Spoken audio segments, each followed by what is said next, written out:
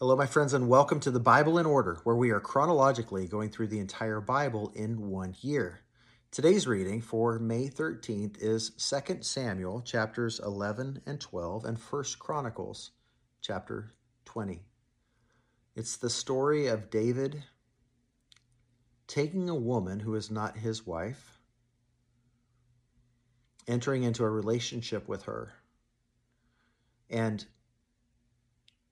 a lot of death and heartache ensue.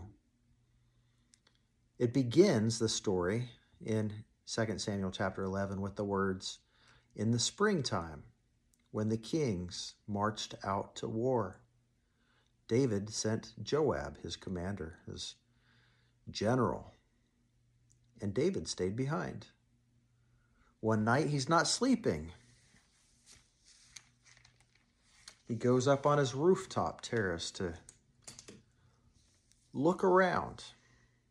He sees Bathsheba. Bathsheba is cleansing herself. May have been a ritual cleansing.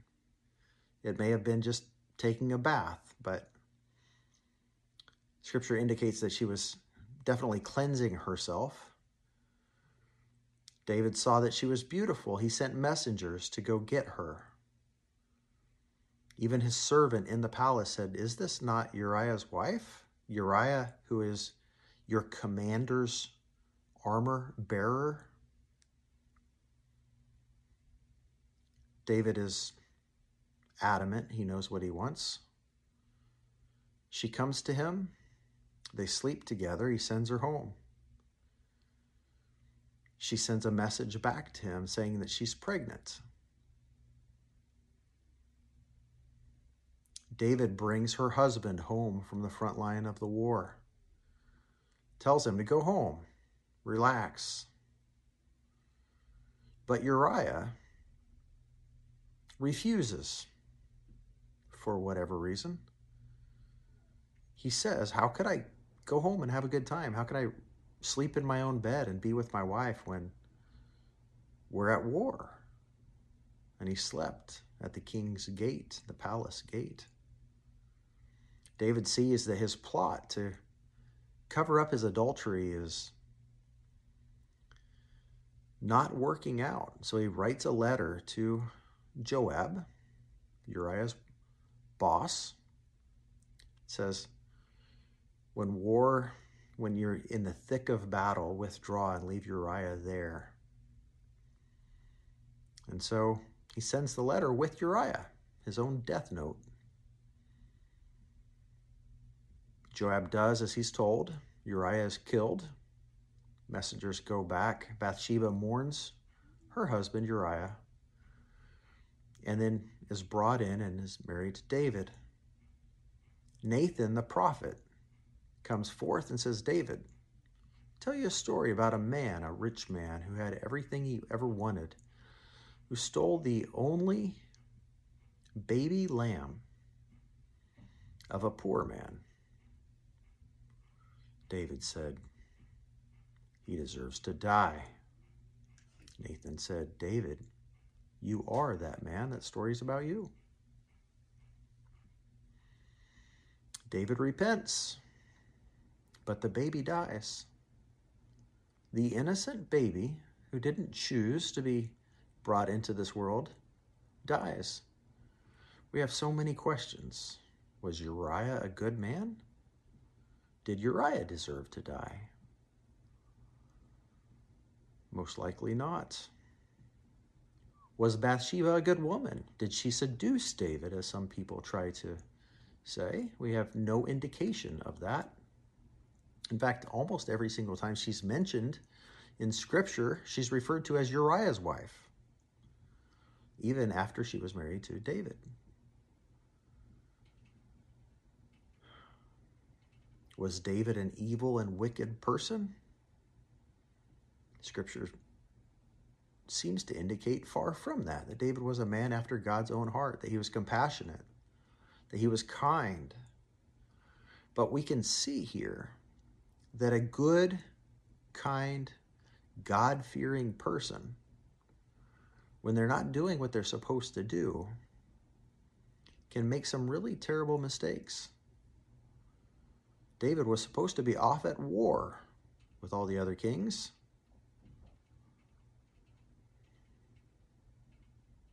But he was home, taking it easy. You've heard the phrase my mom used to say,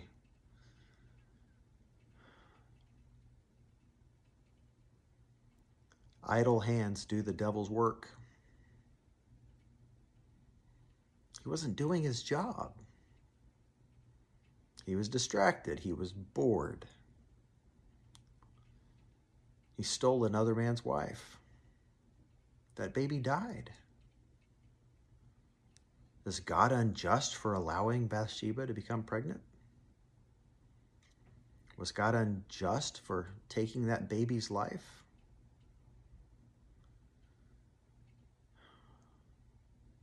We don't have all the details. But it's almost sure that David and Bathsheba knew each other, at least knew of each other. David certainly knew Uriah, her husband.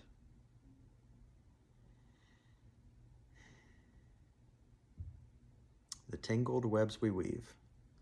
Was David forgiven? Absolutely. Was Bathsheba redeemed? Absolutely. Her second son, Solomon, preceded David on the throne.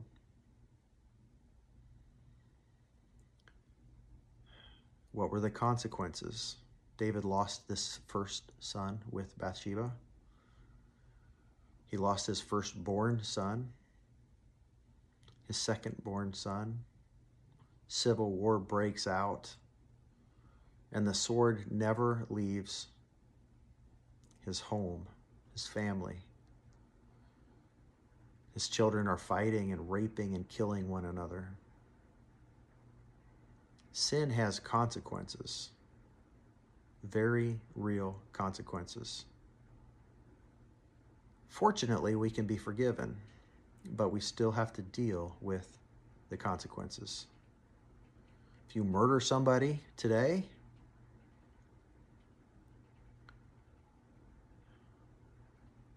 you'll probably spend the rest of your life in prison for murder.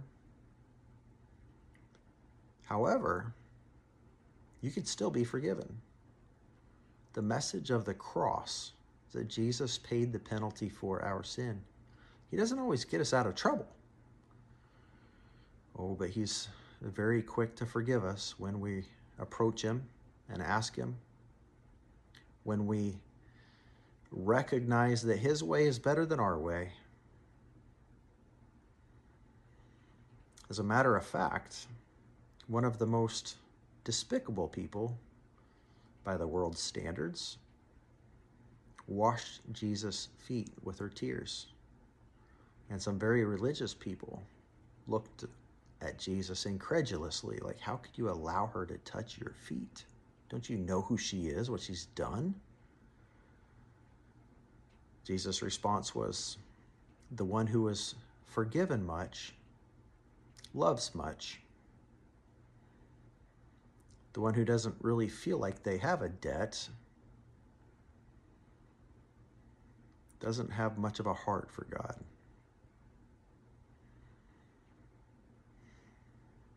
So the question is, what's your heart for God? Do you realize the depth of your own sin and how much he has forgiven? Or are you nearly perfect, like a Pharisee? God bless you as you think about it. Let's err on the side of much, much sin and much, much forgiveness. Much, much grace to you, my friends. Thank you for being on this journey with me. We'll see you tomorrow.